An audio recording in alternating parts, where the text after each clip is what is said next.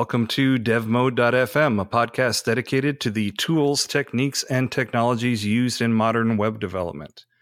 I'm Andrew Welch from NY Studio 107. I'm Patrick Harrington from Mildly Geeky in Boston. I'm Michael Rogg from Top Shelf Craft in Texas. And today we have literally a huge cabal of guests. We're doing the Craft Plugin Developer Roundtable. So I'm going to try and take a deep breath and introduce all of the luminaries. Can we please call it the Plugin Development Cabal? Can that be our episode title? You can't tell people about the cabal. It's the first rule of the cabal. Oh, come on, everybody knows about the cabal. All right. So let me introduce everybody, and I'm going to do it one by one, and you guys can say hello when you are on here. So first we have Josh Crawford, all the way from the other side of the planet, hanging upside down from verb.io. How you doing, Josh? Hey, good. Thanks, Andrew. We've got Ben Croker from Put Your Lights On. Hello. Hello, Ben. We've got Ben Parizek from Sprout Plugins.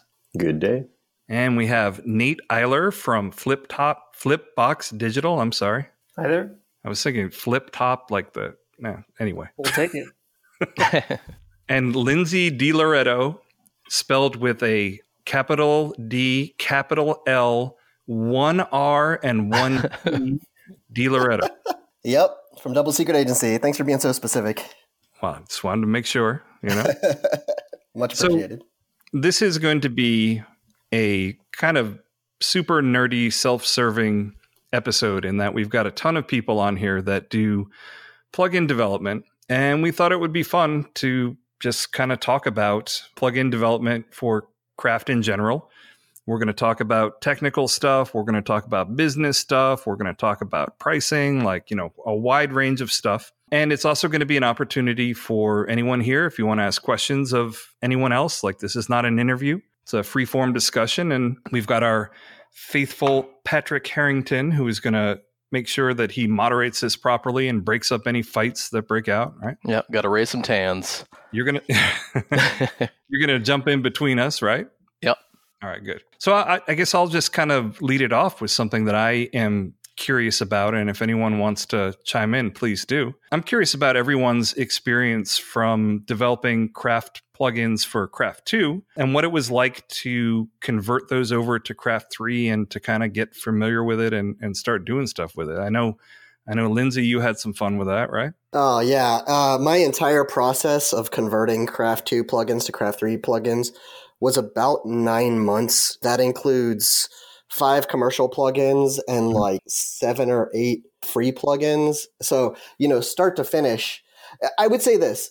The best thing was that by the end, I started to really get a sense of some patterns. And, I'm going to say something that you all already know, which is that Craft 3 is so much better architected and things are so much more intentional that when you are developing for Craft 3, you really feel like things are going in the right place for the right reason. Whereas with Craft 2 plugins, there was a lot more what feels right to you? So it's been a really nice transition from that broad perspective. And I know we have Michael here as well, who is in the thick of converting stuff over to Craft 3. I am in the very, very thick. I'm really enjoying Craft 3 for a lot of the same reasons. I really like Yi 2 as an underlying framework. Like Lindsay said, just so much more intentional than Yi 1, and that shows up in the ways that Pixel and Tonic have adopted the patterns from the underlying framework in their own designs, having our own, just everyday PHP cleanliness stuff, just having our own namespaces and having the entire code base @annotated so that methods and properties come up as auto-completable in the IDE. And I don't know, it's been a very pleasurable experience working with Craft 3. On the business side, it's been very complicated, but on the tech side, it's been very enjoyable for me to be moving all my plugins. Yeah. Who else? Ben Croker. What are you? How are you going? Are you still converting anything over to Craft 3 or? No, for me it was quite a painless process. Like Michael said, developing with Craft 3, it just feels so much more enjoyable. in hindsight, looking back at what it was like with Craft 2, that once I got used to it, porting things over, which I didn't have too much to port over, was a rather painless experience. I mean, what I did do early on in the beta, I think one of the first betas I made of Craft 3, I made the decision to build this campaign plugin, which was kind of turned into this 9-month project just to get it to 1.0. But I learned a huge amount through doing that. And then, at that stage, when I decided to update the other plugins, I was already familiar with everything, and it went quite smoothly. And I didn't mind doing it too much because the result is just much nicer code to work with. Yeah. Nate, how about you? Yeah, we built a lot of custom plugins on Craft 2 just for client purposes, and then when we started to hear about the talk of the Craft 3 beta, and that came out really early. I mean, that was in beta for, was it over a year and a half or so? And, having some just Yi experience in Yi 2 specifically for custom apps, we made the decision not even to start building on Craft 2 and just kind of wait, and then turned into a long wait. And so our experience with Craft 3 is much stronger than it has been with Craft 2, just because we kind of threw all of our cards into the Craft 3 bucket. And it was a lot more enjoyable just because there's not as much special sauce going into like what's happening in Craft itself. They've kind of reverted back to a lot of the Yi functionality, which is really nice and easy to kind of follow. So yeah, I mean, I've personally found it's hard to go back to Craft 2. There's all these little syntactic sugar methods that I've forgotten because I just rely on like proper auto completion now.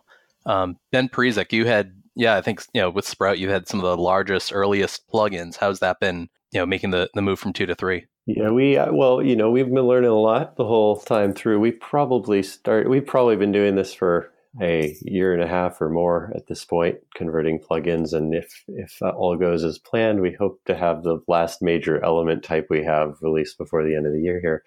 But we started early. I think we started kind of halfway through the beta in hopes to kind of get ahead of it. And then, as Nate said, it kind of dragged on and a lot of things changed. And we found ourselves kind of between a lot of big architectural decisions that we were making. And then Craft 3 was developing and we kind of had to re-architect a few things a couple times along there. So I think if I went back, I'd probably delay when we started a bit and let it settle a bit more. And I feel I'm looking at the same types of decisions here with the Craft 3.1 additions and config and all of this stuff going. Beta's out now. Do we jump on that now, or do we wait a month or two and just kind of see how others handle it first before we're the ones kind of redoing everything twice through the process? I'm curious to hear if Josh has anything to say on this as well, but I wanted to piggyback off of what you were saying, Ben. I started converting plugins over very early, and it was interesting because things were still changing, right? And I'm sure you remember that in terms of no, we're not going to do it this way. We're going to do it that way, which in the end, like, I'm totally fine with it because I want them to settle on the best way to do it.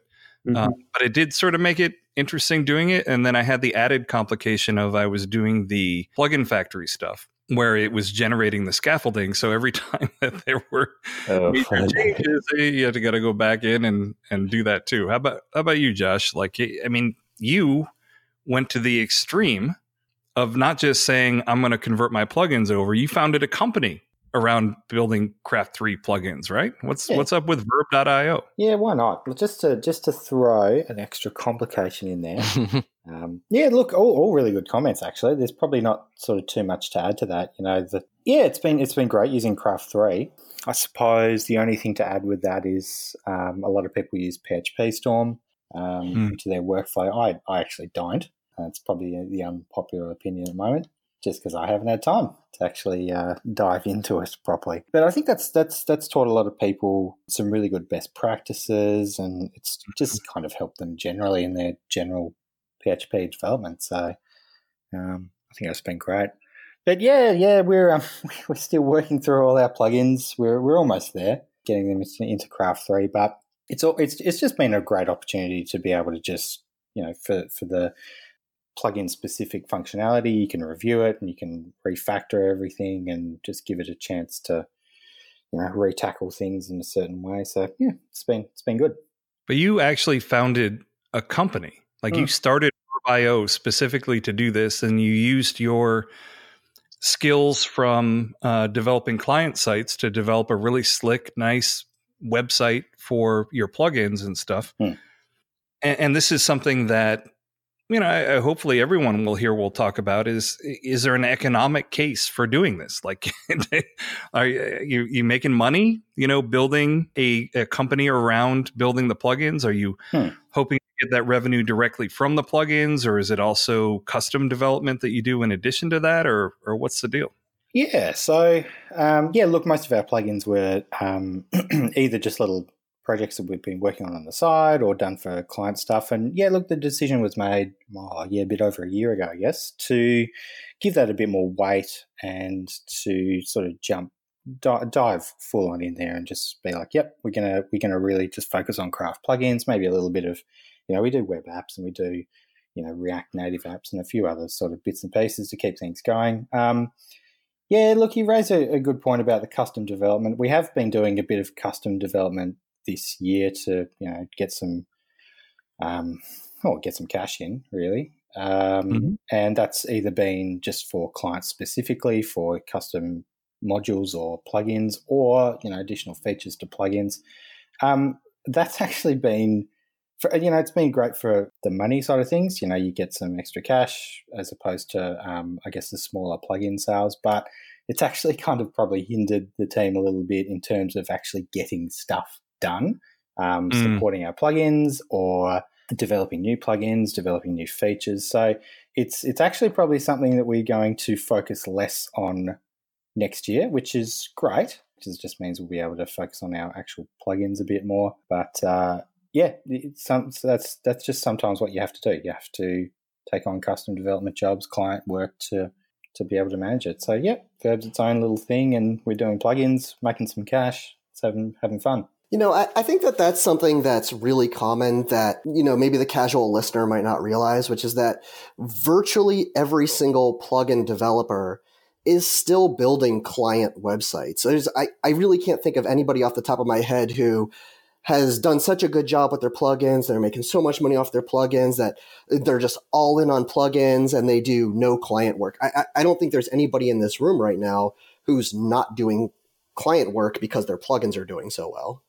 No, and I think that clients are driving a lot of that, right? So the clients are creating these great problems that then we're building plugins for. And, we'll add a level of abstraction to that so it's not specific entirely to them. But how many times do you have a client ask you for something and then you're like, let's turn this into a plugin because I'm tired of building custom ones? That's the real joy I find in the plugin development too. It's that taking that problem and making it a reusable solution. I would say that probably every single one of my plugins has originated from a need that I've either seen working on a client side, or that I've been building my own site and I've seen, this is a real need.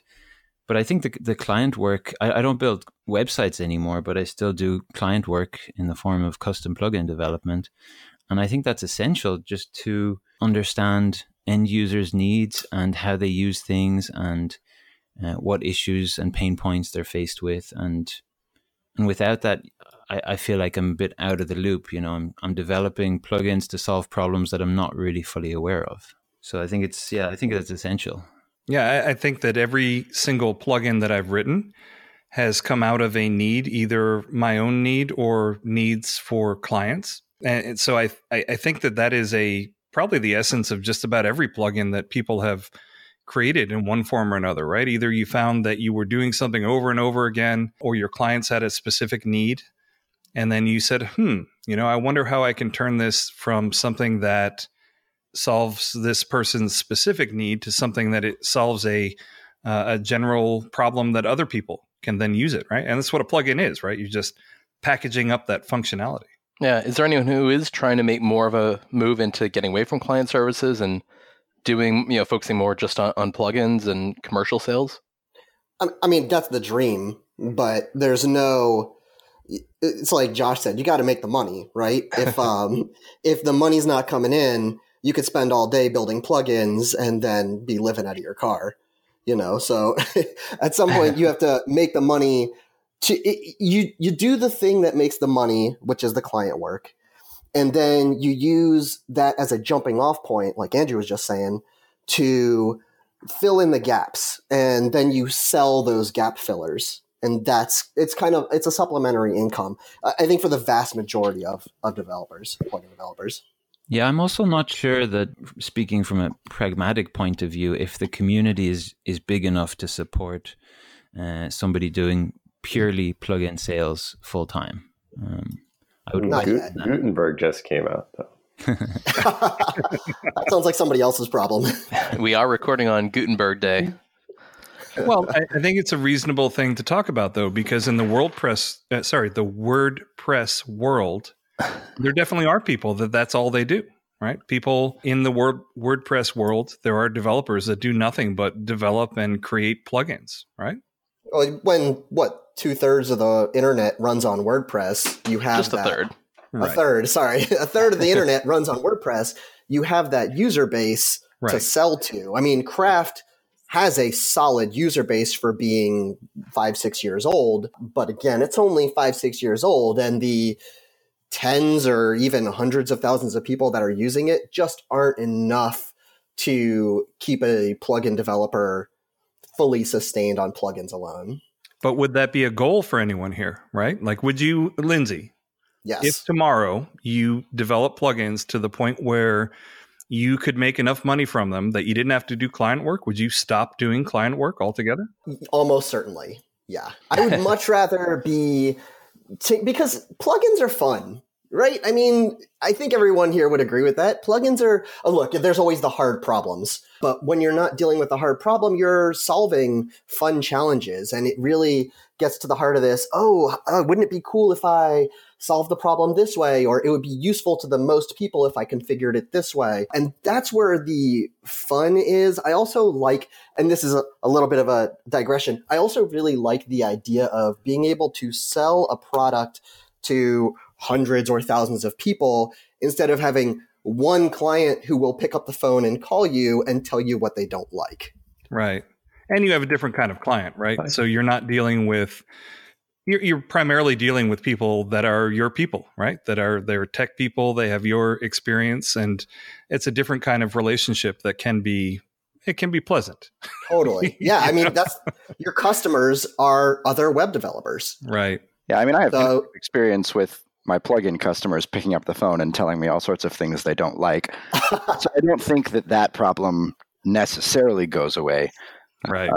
But yeah, we like on my end, I certainly am trying to move Top Shelf Craft hard towards being a developer resources business much more than a client services business. Yeah. I mean, you're always getting clients. It's just which clients and in what way. Yeah. I have to do a mea culpa real quick here. So I'm an idiot. I invited Mark Hewitt from Happy Cog on the show. Did not put him. That is idiotic. Why would you ever do that? I know. I don't know why I would invite Mark. But I invited him on. In developers in the cabal. And I forgot to add him to the Trello card. So I never sent him the announcement today. So we already started recording. And then he sends me a message like, so we still doing this thing? Mark, I'm so sorry. Are you there, Mark? I am. Sorry, Mark. Hi, everyone. All right. Hey, welcome. Hey, there he is. So, Mark, we're doing this kind of free form. So just jump in when you see an opening, or raise your hand if you really have something that you want to say to bring it to people's attention. So anyway, I'm sorry for that derail. That was just me being an idiot. So we got him back on. But yeah, I mean, for myself personally, I think I will still always be doing some client work, and I don't really see plugin development as that different from client work. I've just changed where in the pyramid I'm doing the work, and I've changed kind of who the client is, but still I have clients, right? I mean, all of the agencies and developers that use my product, they're my client, right? And Ben, you got something to say on that? Yeah, I find that we've kind of split out our plugin business as a separate brand to kind of let it evolve as it evolves, whether that becomes solely independent or does its own thing. But I find that it's more like internal work. It is not necessarily plugins. It could be your own website, but a client project kind of comes and goes. A lot of times it's dependent on a lot of decision makers that you may or may not have influence over. Mm-hmm. And then you get your internal projects, and they kind of give you a whole different way to focus and revisit a problem over and over again as all these other projects move in and out of your life and change their budgets and focuses and things. So it's nice to work hard for 6 months with clients and then kind of come up for a breath of fresh air and realize, okay, now we can get back to like really improving that problem we were trying to solve before, and it didn't go away. It's still right where we left it, and we can make progress from where we left off, and we're only at our own whim now. Right. Well, what about you, Josh and Ben Croker? Like, would you give up doing client work if plugins were making you enough money to support yourself? Yeah, I guess that's kind of the idea with Verb. So I also do work with creative studio S Group, and they're much more, the typical client. You've got your end product, you develop your website, and you've got that client sort of thing. So that's really why we've created that separate business to basically purely be just essentially no clients, which is kind of the dream. The craft community being so small, we're still working out whether or not we can be self-sustainable based on our plugin sales, but it's at this point, I don't think we're quite there yet, but it's, it could be different next year. So I think, we'll see how it goes, but yeah. Yeah, I would say that Put Your Lights On is about halfway there. And in saying that, though, it's still not my goal. It's not something I'm striving for, because I don't know. I feel like I would lose connection with people if I was just, sitting in a room developing plugins that I thought would be solving problems for other people, but not really being connected to those people. So I think that the client work really brings me back to what are people struggling with, and like I said, that's the source of the best ideas I have for plugins. Does it follow that Pixel and Tonic should do client work? Well, they are. Yeah, they are, I believe. They have begun a client services division for at least partially exactly that reason. A wholly owned subsidiary of Digital Locations, I believe, right? You're confusing your current events. Oh, right. That's Ellis Lab and Expression Engine. I'm sorry. Yeah, so in their case, in Pixel and Tonic's case, it's more about enterprise service levels support and knowing their clients at the higher level, or they're not building small web shop or small websites, but they are trying to build a platform that's usable in a lot of ways like that. And I think one of the more challenging things we face in plugins is it's really sometimes it's the larger project that has really more advanced needs about how you're integrating with APIs or a particular multilingual scenario or something that's not going to have been created by somebody over a weekend that brings you to it. It's not a general case. Yeah. And I think Pixel and Tonic are doing much more than just, building and shipping a CMS, right? They're developing a whole ecosystem around that. They've also got the commerce plugin and now the partners program and the plugin store. Right. So the partners program also goes, I think, into the bucket of ways that they're staying grounded to customers at all levels and the sorts of things that are getting built on Craft and the kinds of questions that are getting asked, right? Like their involvement in hooking potential clients up with potential partners and stuff like that sort of gives them visibility on those sorts of conversations.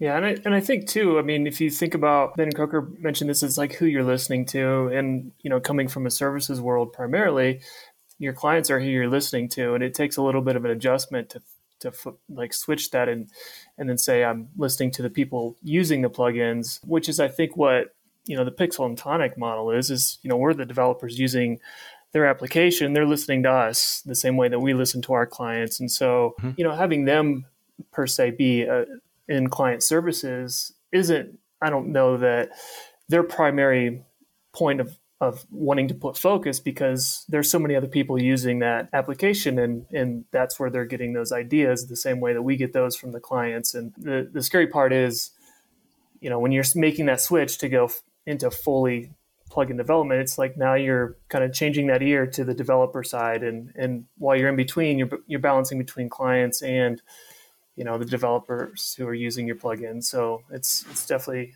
a nice dance there to kind of figure out. And now, Nate, correct me if I'm wrong, but the plugin development that you do, I think you kind of mentioned it, it's primarily custom stuff for clients. Are you looking at productizing stuff a little bit more, or are you more focused on custom solutions that you build for clients? Yeah, I mean, everything stems from clients, and we prioritize our client services just because that's where our business profitability comes from. And when we've had clients who've requested the same things over and over, then we started to build those into plugins. But the plugin market is really new to us. And so entering that, we really don't have a lot of experience. And so we're relatively cautious, but we are coming out with a lot of commercial plugins, and it's just at the point of polishing those to get them into a state that other developers can use. And that is a daunting task. I mean, it's until you actually go through that and get the documentation, clean, make sure that you're testing code. If you're, writing tests for your code, it takes a lot of time. And I think we underestimated how much time that does take to get a commercial plugin out into the wild and feel confident that, you're not going to get a ton of support requests coming through because there are a lot of bugs, or you didn't foresee a feature that is pretty critical. So. Yeah. So one question: how are you all looking at plugin pricing? I know some folks on here have a number of free plugins, have paid plugins.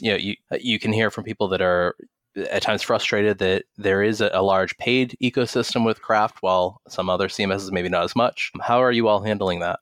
And what do you say to people who complain that you are charging for your plugins? Has anyone seen that at all? That's an easy one to answer. The easy answer to that is, how much time does it take you to build the thing that I was going to sell you? Right. If it was going to take you 2 hours or 3 hours or 3 days or 3 weeks to build the thing that I'm going to sell you for $50, just buy my thing for $50 and get on with your life. Right. And logically that makes sense, but I still see people, and this may seem as self-serving because we're all plugin developers. Of course, we're going to say you should buy the plugin, but I've seen people spend just hours and hours and hours to avoid paying for a $49 plugin. Well, that one's easy too, because those people you do not want as your customers. Aren't we all those people? That's how we all started. Well, we're those people in the sense that, so the way I look at it is this. So we're building a client website. The client website needs something. Right. That need may or may not be filled. So step one, go to the plugin store, see if it's available or something that I can use.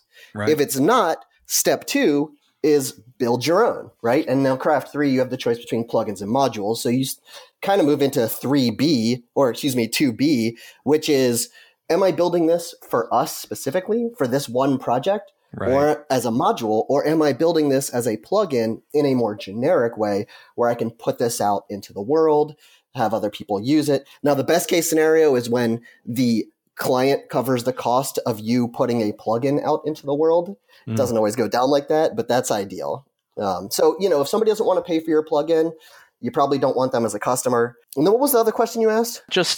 I guess, how are you deciding on pricing?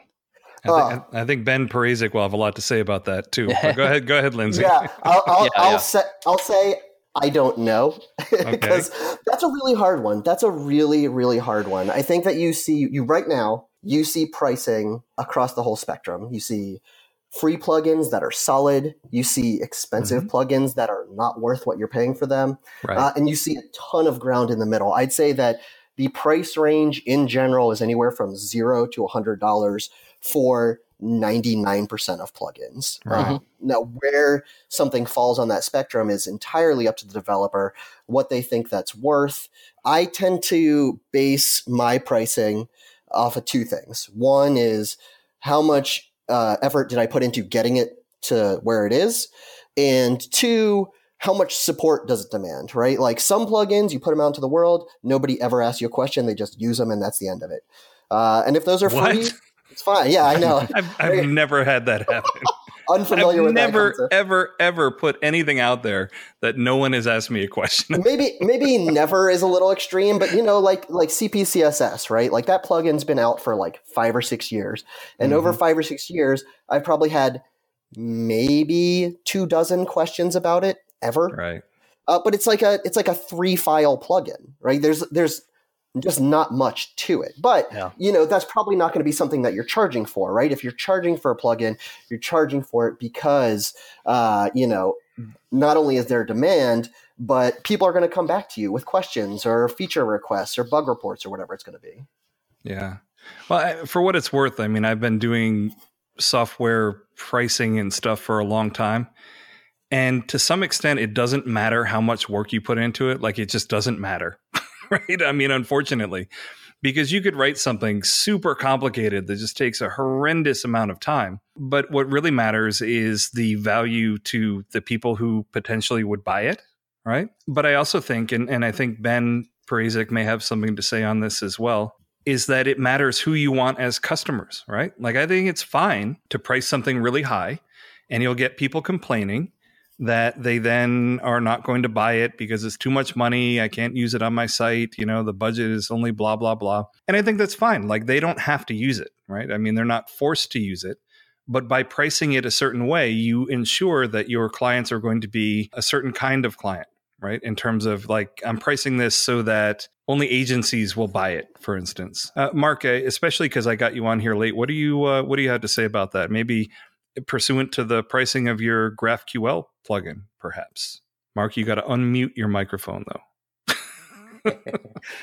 There you go. Yeah, it's a little bit. And I think what's interesting, I think, about this conversation and about what you were mentioning earlier with the craft partners and kind of a move towards, maybe a little enterprise, or maybe towards enterprise, is that I actually see the most kind of sticker shock or price fear in the enterprise clients that I've worked with. And it's partially just because they're nickel and diming, and it's partially because they've kind of drunk the open source Kool-Aid with, free and open source. Anyone can work on it. If the developer, the hit by the bus scenario, someone else will pick it up, that sort of stuff. So it's funny that I think a lot of what we're talking about applies to the probably like 1 to 50 person agencies looking to buy plugins. But then once you get north of that, I think the decision mental model completely changes in terms of pricing. And it's almost, you either price it so high that the enterprise says, yeah, this is, a cost that we're willing to pay for, or you price it free because that's the other thing they're looking for. And I always wonder, does the price of Craft itself almost set a ceiling on what you can then ask for a plugin? Like when they're saying Craft, at least for the typical pro licenses, $299, people, I think, inevitably are going to say, okay, how is your plugin worth half a Craft or worth 2/3 a Craft? Just for fun, I was taking a look at a plugin called Site Attention that is an SEO plugin for Drupal, Sitecore, and then they also have a WordPress version for Sitecore. And Andrew, you're going to love this. For up to a 500-page website, they charge €202 per month for the plugin. They do it by page? By page, by how many SEO optimized pages you have. It tops out at up to 50,000 pages at €1,080 per month. Oh, I'm in the wrong business. That's for a single license. So, yeah, I'm interested too. If any of you think, does Craft's pricing impact what you feel your ceiling is? Well, I'll say that I think with the introduction of Craft Commerce, which came out at $999, I think that was a shock to a lot of people. But I think it also sent a clear message, which was that there is no cap to what you can charge for a plugin. And also this idea of, every plugin should be from zero or let's say from $9 to $99. It kind of blew that out of the water. Also, there is, in the official Craft 3 documentation, there is a page that basically tells you how you should choose a price for your plugin with, I think there are kind of 4 tiers. And I've always looked at that and kind of used that as a guide, and haven't really thought much beyond that, because really I think the price of a plugin will never justify how much work you actually put in. And the question is, what do you think this is worth? What do you think someone will pay for it? And what's just a fair price, I think? I think the other question there is, what will it take you to stay in business and for it to keep your interest and actually support people properly with it if you're putting a price on it? When we initially priced, we priced a lot of our plugins at $99, and at the time we were coming out of the expression engine ecosystem. A lot of the craft community and the plugin community there was kind of failing and falling apart, and developers were disappearing right and left. And it was clear that they weren't, I think for many reasons.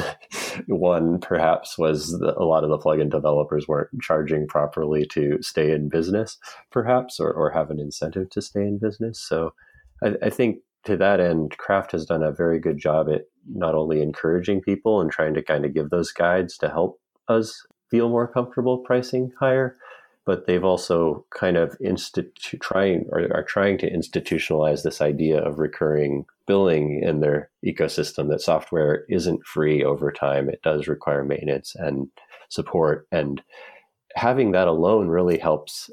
I've found helps with conversations with clients in many different ways, trying to communicate to them that, we're not just going to put your website up and disappear here and everything's going to run smooth forever. There's going to be ongoing costs, and having the price signals from the ecosystem that's true, very helpful. Yeah, and I think when we did the interview with Brandon Kelly from Pixel and Tonic, we kind of talked about this a little bit, and he made a really good point, I think. I had mentioned very similar to what Lindsay mentioned, which was, well, look, if you bill out at $100 an hour, how many hours is it going to take you to replicate the price of this plugin that's $49, right?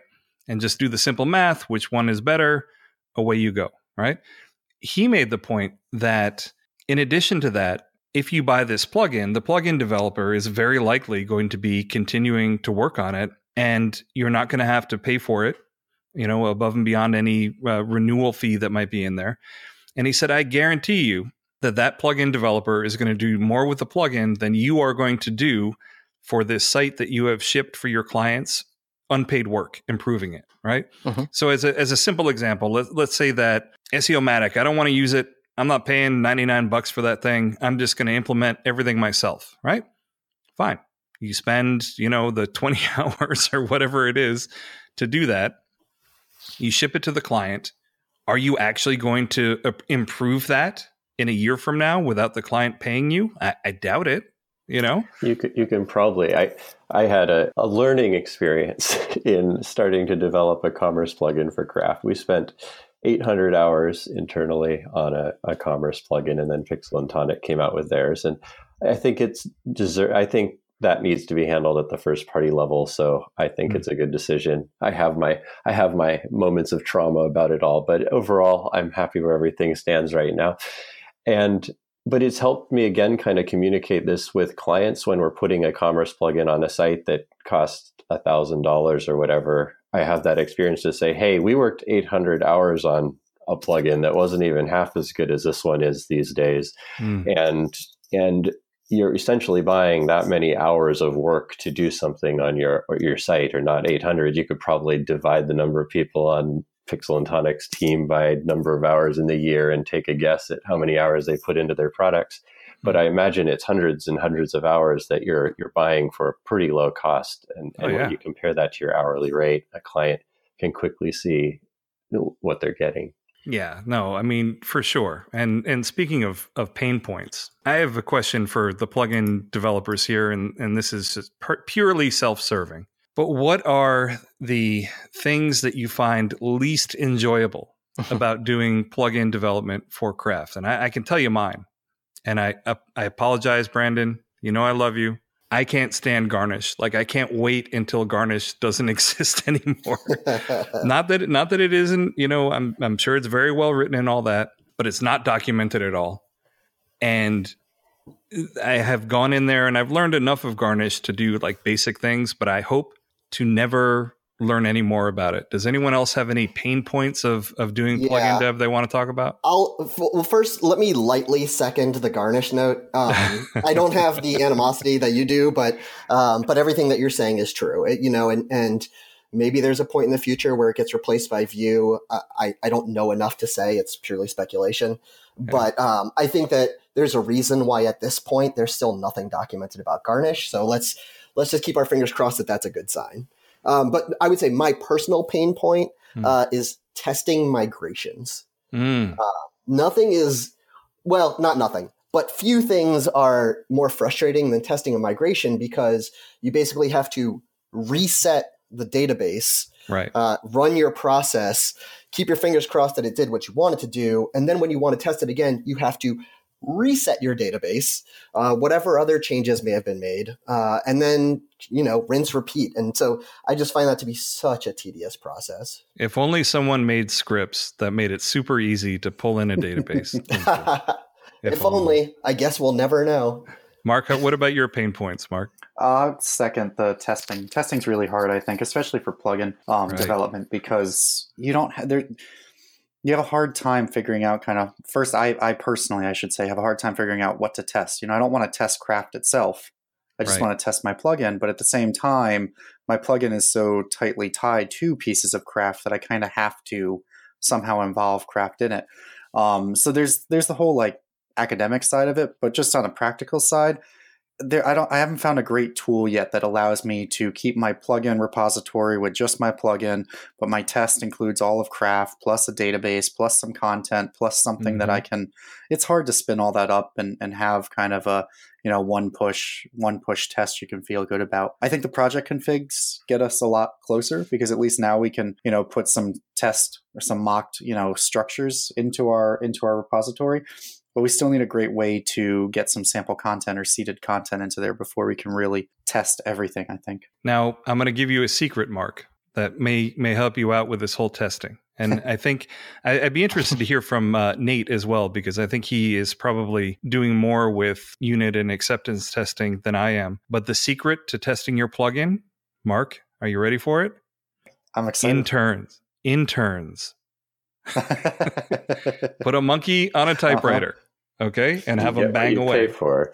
Yeah, that's true. That's true. Nate, do you have any pain points? How do you deal with testing and unit testing, acceptance testing? I haven't even gone down that road, because I feel like there needs to be more infrastructure from Pixel and Tonic before it's even worthwhile. Yeah, absolutely. I mean, I feel the same way, and I think at the .all they touched on the lack of testing across the application itself, and as developers, and I think just as sanity for the work that we're doing, we want to have confidence in it, and testing is a great way to do that. So, we started spearheading our own initiative to get tests in some of our plugins, but it's tough. I mean, there are other developers out there who have their own scaffolding set up for testing. And so you're just kind of picking parts of each and putting them together and experimenting, which obviously, that just takes time. We got to a place where we're pretty comfortable with some unit testing, but I mean, our biggest pain point is the documentation side too. So,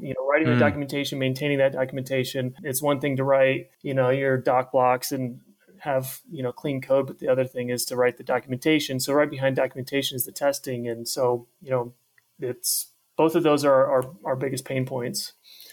Yeah.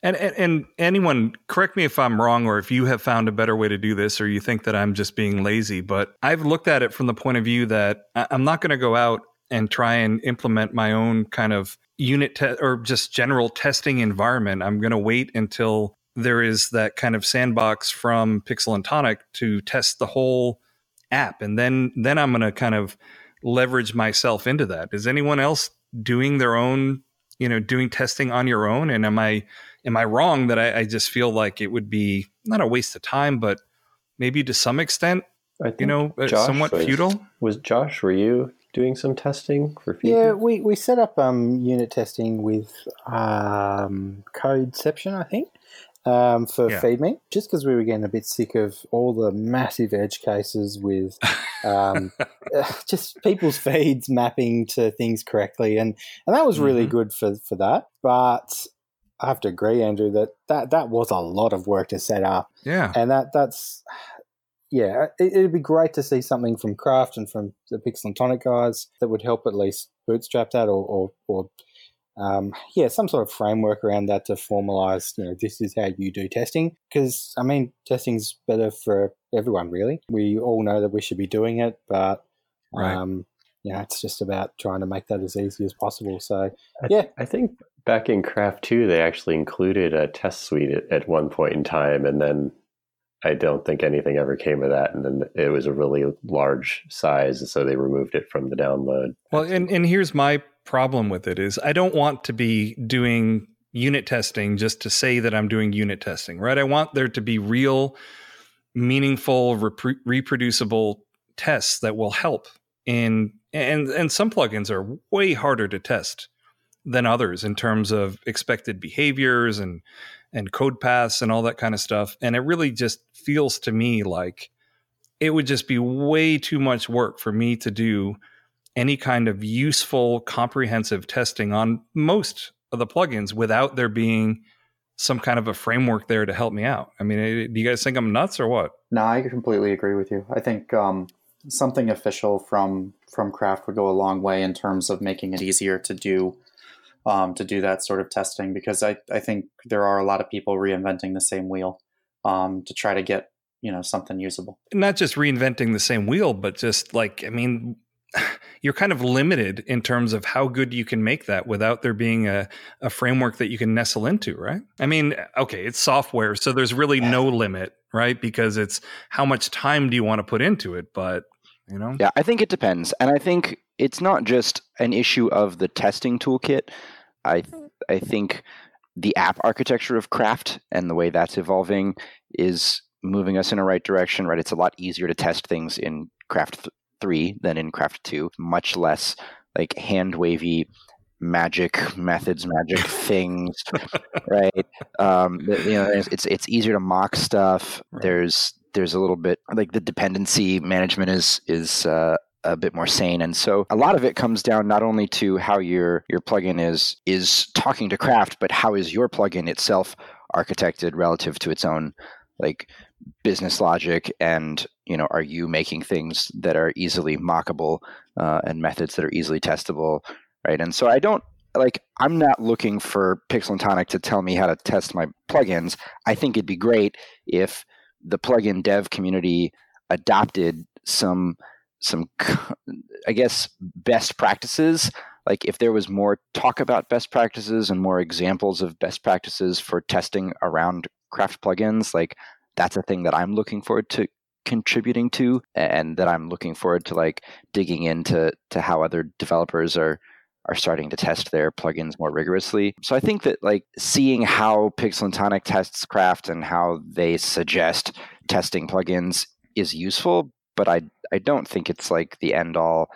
I'm waiting for that, and then I'll just do whatever they say and nothing else. Like there's just too many variables.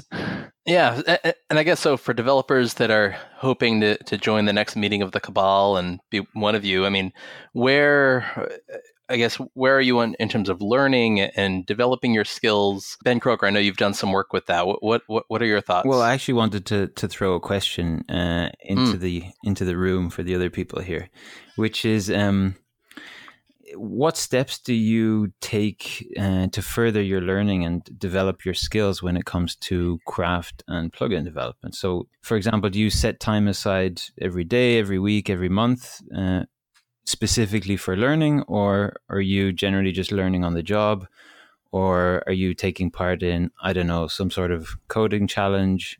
Or yeah, I was just going to say, I do a weekly coding challenge. I find that to be very helpful. Yeah, but seriously though, I do.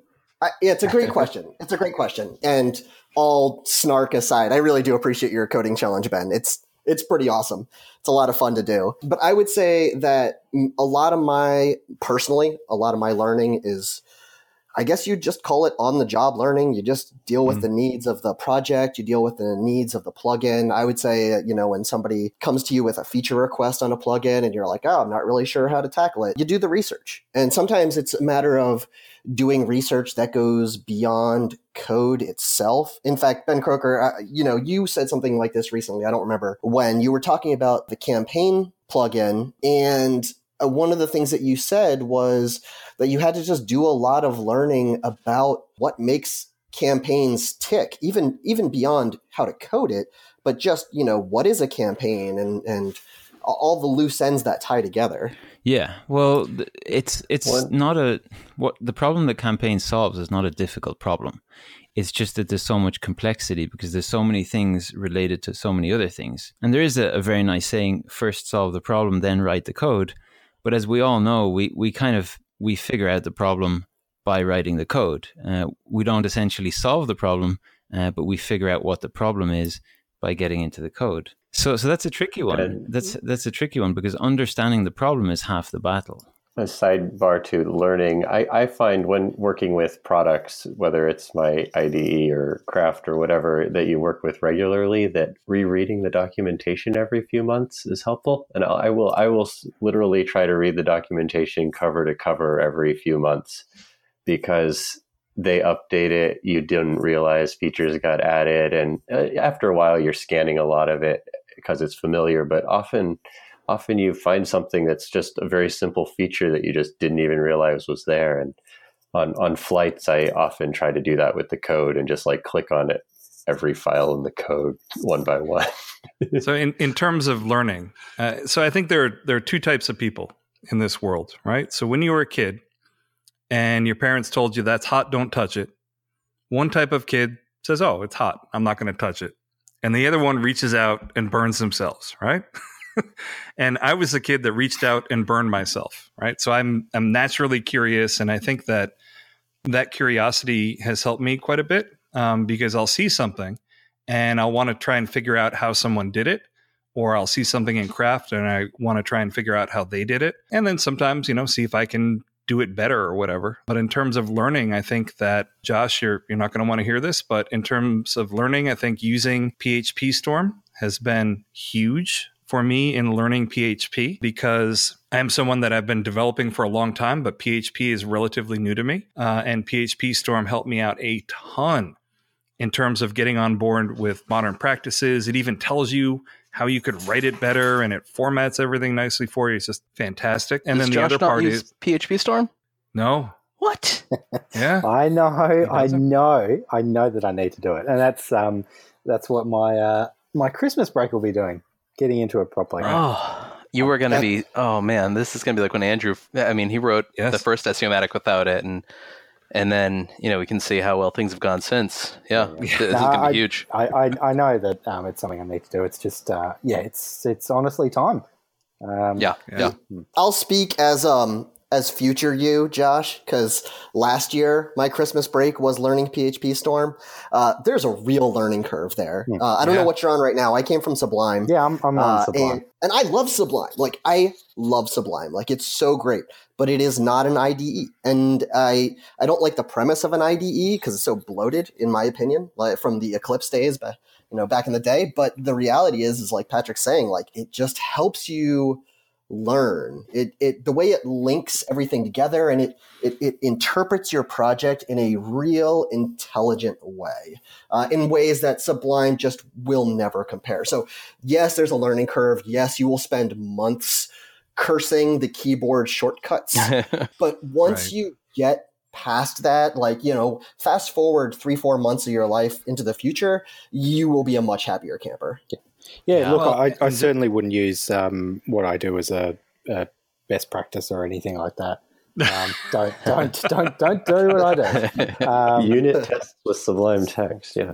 So look, one of our other developers used PHP Storm, and he looked at it from converting our Craft 2 plugins to Craft 3, and scratch his head going at Craft 2.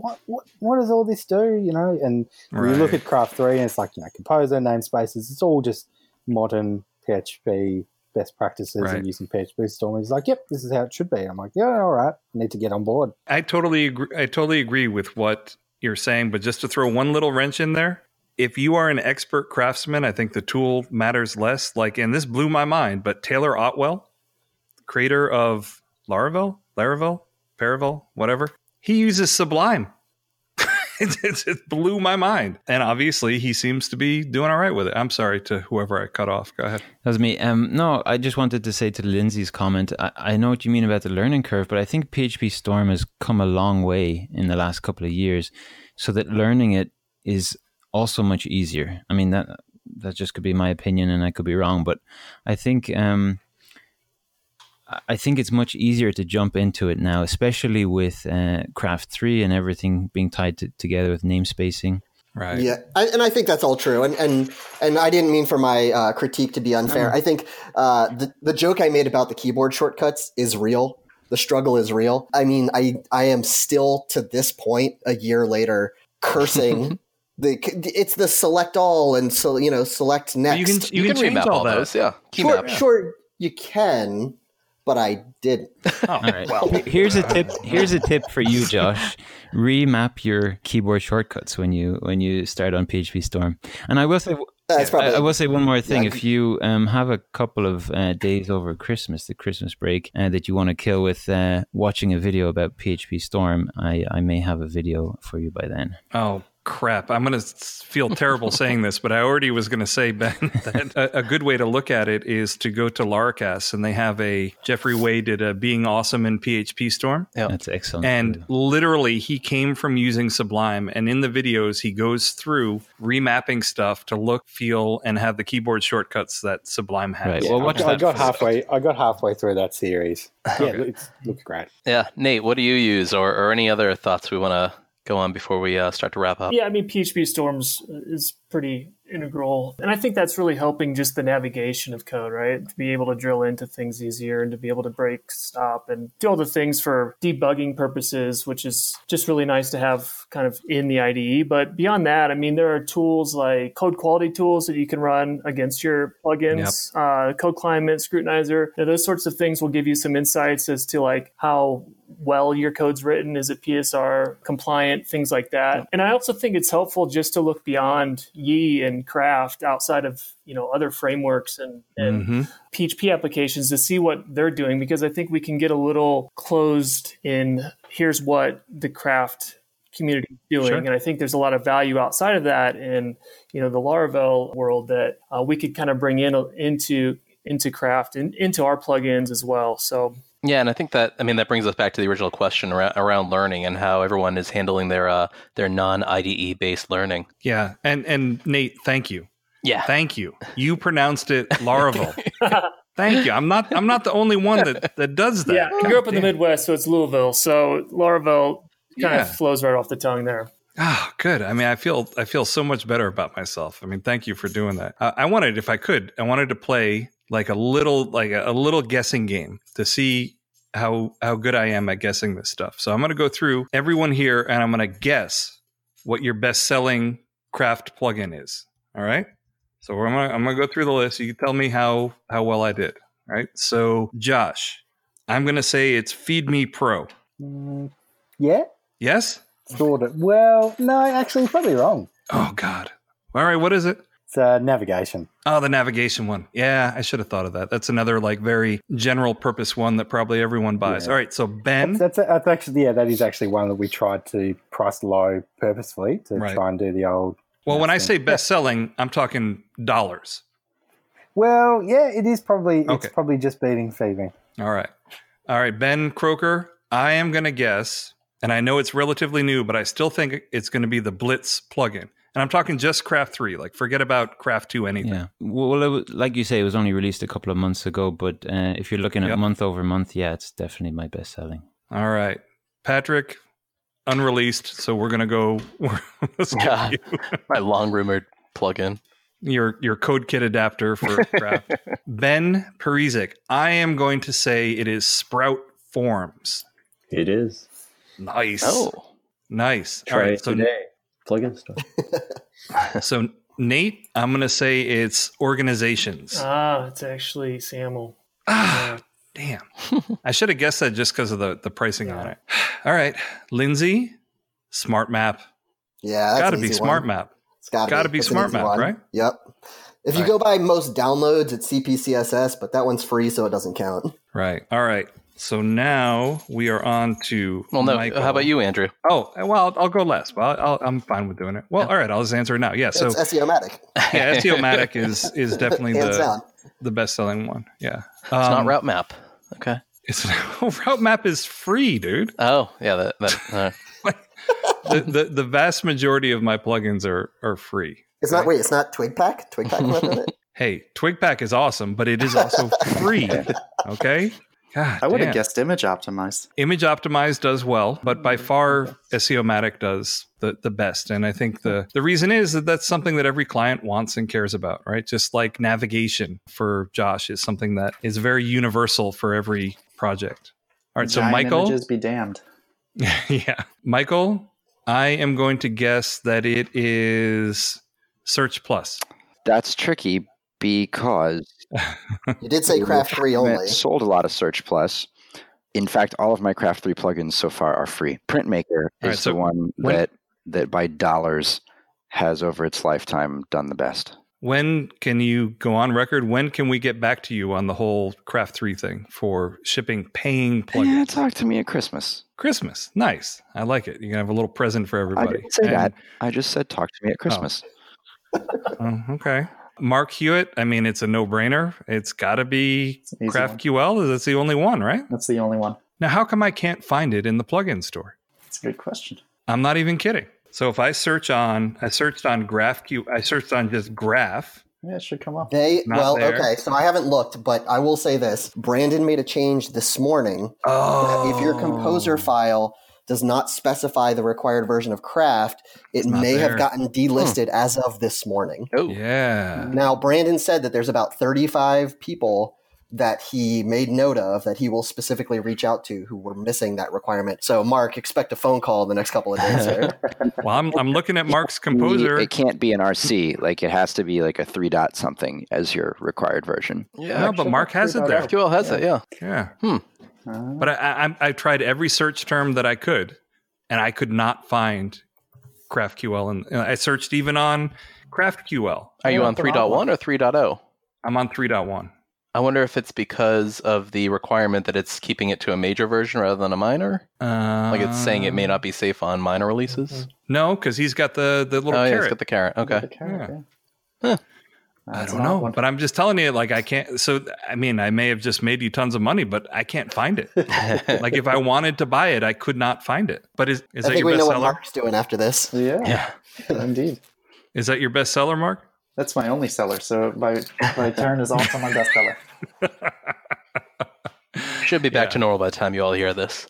Yeah. Well, does anyone? I mean, we've been on here for a while, and I understand that the audience for this discussion is probably kind of small, right? I mean, I think that the majority of people that are interested in hearing about plugin development for Craft may be on the podcast right now. But I hope people have found it somewhat interesting. But does anyone else have anything that they really wanted to bring up or ask any particular dev here in terms of, how they're handling stuff or whatever? And I'll say for myself real quick, I have set a personal, so verb.io has been my inspiration because I think they did a fantastic job creating a slick marketing and documentation website. So my goal is the end of January 2019, I'm going to have all of that up and on my website. And that is, a goal of mine and something I want to do. Does anyone else have any thing that they want to ask a particular person that's here? Something? Go ahead, Lindsay. I don't think we have enough time, but I really wanted to talk to you guys about additions. Additions. Well, yeah, let's talk about it. And after time? We talk, yeah, we got time. So after that, I do have one other thing I wanted to ask everyone here too. So additions. So what do you want to know about it, Lindsay? Everything. I want to know what people think because right now we're in this weird situation where if you want multiple editions, you have to have multiple copies of the same plugin. Right. Josh, I'm looking at you. You will have your free version and then your pro version. I think the official line is that when Editions is released for Craft in 3.1, we're going to be in this situation where, well, there's a lot of things. For one, Pixel and Tonic is going to have to approve any addition changes that we make. Two, I'm really curious to hear people's thoughts as to if they're going to go a free and pro route or a light and pro route. Basically, I'm just curious. I just want to know what people are thinking on this. I can tell you that I'm not, but that's not because I think additions are bad. It's because none of my plugins have functionality that is just intuitively tiered in that way. So I'm going to kind of keep it simple for my own sanity. I am, however, very interested in how that approval process is going to work for additions, especially surrounding like price changes and our ability to like change prices based on, promotions or seasons or, increase prices over the lifetime of a product or something like that as we add functionality. I am really interested to see how that plays out, even though at the moment I don't have plans to use additions for my stuff. Well, I think Brandon mentioned like plugin developers should be really, really responsible with their use of additions. So most plugins shouldn't be tiered necessarily, or they would maybe discourage it. I know for us, I think there's probably only one plugin that we'll use additions for, which is FeedMe. You can import entries for free, and then any importing into any other element requires the paid version. We haven't actually scoped it out, but we just need to get in touch with Brandon and the team to sort that out. But yeah, look, we don't have any other plans to use additions. We're just going to keep it simple. So I have two thoughts on it. So one is that, a plugin like SEOmatic does open itself up to having like a pro tier. But my other thought about it that I have voiced in the plugin store channel is that I am still, and I'm not 100% sure on this, but I'm still thinking about like there might be some value to making all of my plugins free if you're not on a Craft Pro license. Right. So, I mean, let's say that I'm a freelancer and I want to spin up a site for myself or a buddy of mine, and it's not going to be a Craft Pro site. Like, I wouldn't mind if they installed SEOmatic, got the benefit from it, got familiar with it, and then would want to use it on any of their paying client projects. How do you folks feel about potentially having your plugins be free if the Craft license that they're using is free? The support would be pretty tricky to sort out, wouldn't it, Andrew? Yeah, it would. It would. I So feel like it'd be nice if maybe you could opt into that. Yeah. But Craft, I mean, Pixel and Tonic does it, right? Yeah, I mean, I personally don't love the idea, but that's more of a gut instinct than actual fact. I don't know why I feel that way, but I don't love the idea of tying my plugin addition to Craft's addition. It would be interesting to try to evaluate that decision if they would reveal the weight of the different licenses, like how many, how many people use one or the other, how many switch between the two, how many support requests do they get from each audience. Right. I don't know if they'd ever share that type of information with us. You both make a good point. We are in the support business when we make plugins. Sorry, I think go ahead. Perhaps one of the issues with that idea, although I like the idea, but I think one of the issues is support. And we've talked a little bit about support today, but if the idea is to have a free version so more people can use it and you have more potential users, you also have more potential support requests. And how do you differentiate between, somebody emails you and how do you know if they're a paying customer or a free customer? And do you want to start having to differentiate and, ask them and go check their license key and all of that? And support is a huge time consumer for us plugin developers. And that's what we offer, right? We offer up to a year of support when you buy a license, and then there are the renewal fees. But how do we deal with free licenses? That's always a tricky one. I don't want to say to anybody using my plugins, whether they're free or not, I'm not going to help you with this issue. So how do we justify that? Well, and then again, that's where the additions come in, because if somebody has downloaded the free edition of your plugin, you technically still owe them the support. I mean, obviously, owe is relative, but, if somebody downloaded your plugin last week for free in the free edition versus downloaded your plugin last week in the pro edition, don't you have an equal obligation to support both people? I think it depends on the expectations that you've set up for yourself. If I have a little free plugin, and I've seen this on lots of plugin GitHub repos for free plugins. Like,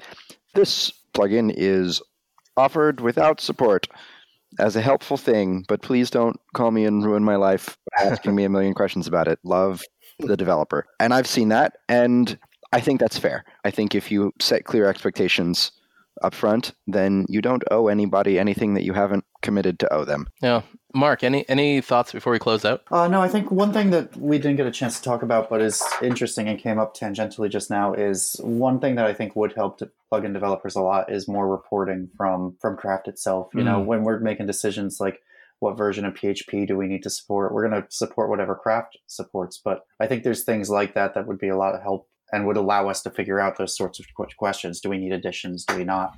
You know, how many users have it installed as a development site that's not live yet? How many users have it installed in a production site? Things like that. Yeah, I agree with you that the CraftNet APIs definitely need some work, and I think that they know that it needs some work. Unfortunately, something else that needs work is I have to go. So that about wraps it up for another episode of the DevMode.fm podcast.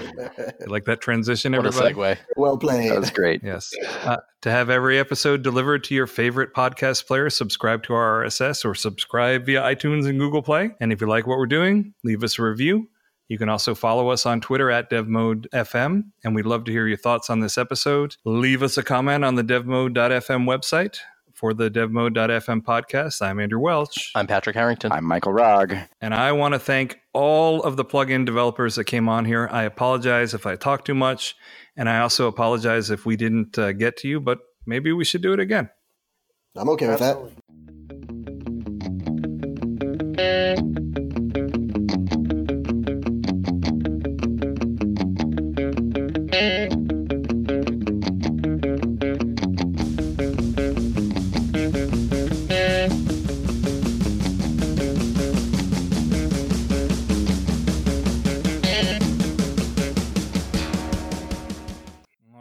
And I really do apologize for talking too much. It's just my nature. But in addition to that, I really do have to go because I got to get my kids. So everyone just wait until everything uploads.